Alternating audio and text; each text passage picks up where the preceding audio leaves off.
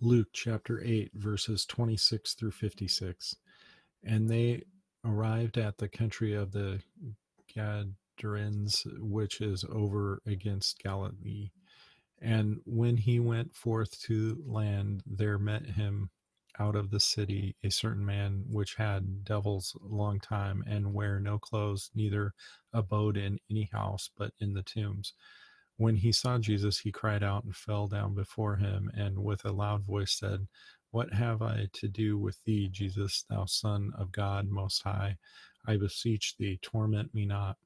For he had commanded the unclean spirit to come out of the man, for oftentimes it had caught him, and he was kept bound with chains and in fetters, and he brake the bands and was driven off the devil into the wilderness.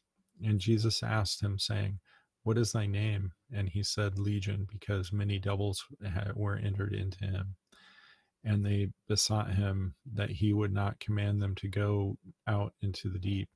And there was there an herd of many swine feeding on the mountain, and they besought him that he would suffer them to enter into them, and he suffered them. Then went the devils out of the man and entered into the swine, and the herd ran violently down a steep place into the lake and were choked. When they that fed them saw what was done, they fled and went and told it in the city and in the country. Then they went out to see what was done, and came to Jesus and found the man out of whom the devils were departed, sitting at the feet of Jesus, clothed and in his right mind, and they were afraid. They also which saw it told them by what means he that was possessed of the devils was healed.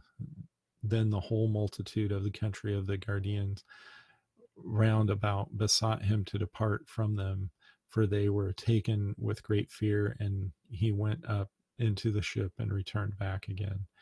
Now the man out of whom the devils were departed besought him that he might be with him, but Jesus sent him away, saying, Return to thine own house and show how great things God hath done unto thee. And he went his way and published throughout the whole city how great things Jesus had done unto him. And it came to pass that when Jesus was returned, the people gladly received him, for they were all waiting for him. And behold, there came a man named Jairus, and he was a ruler of the synagogue. And he fell down at Jesus' feet and besought him that he would come into his house. For he had only one daughter, and about 12 years of age, and she lay a dying. But as he went, the people thronged him, and a woman having an issue of blood 12 years, which had spent all her living upon physicians, neither could be healed or of any, came behind him and touched the border of his garment, and immediately her issue of blood was stanched. And Jesus said, Who touched me? When all denied, Peter and they that were with him said, Master, the multitude throng thee and press thee, and sayest thou, Who touched me? And Jesus said, Somebody hath touched me, for I perceive that virtue is gone out of me. And when the woman saw that she was not hid, she came trembling, and falling down before him, she declared unto him before all the people for what cause she had touched him, and how she was healed immediately. And he said unto her, Daughter, be of good comfort, thy faith hath made thee whole. Go in peace. While he yet spake, there cometh one from the ruler of the synagogue's house, saying to him, Thy daughter is dead, trouble not thy master. But when Jesus heard it, he answered him, saying, Fear not, believe only, and she shall be made whole.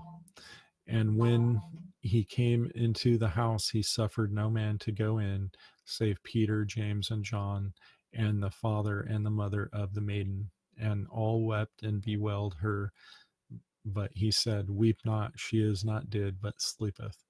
And they laughed him to scorn, knowing that she was dead. And he put them all out and took her by the hand and called, saying, Maid, arise.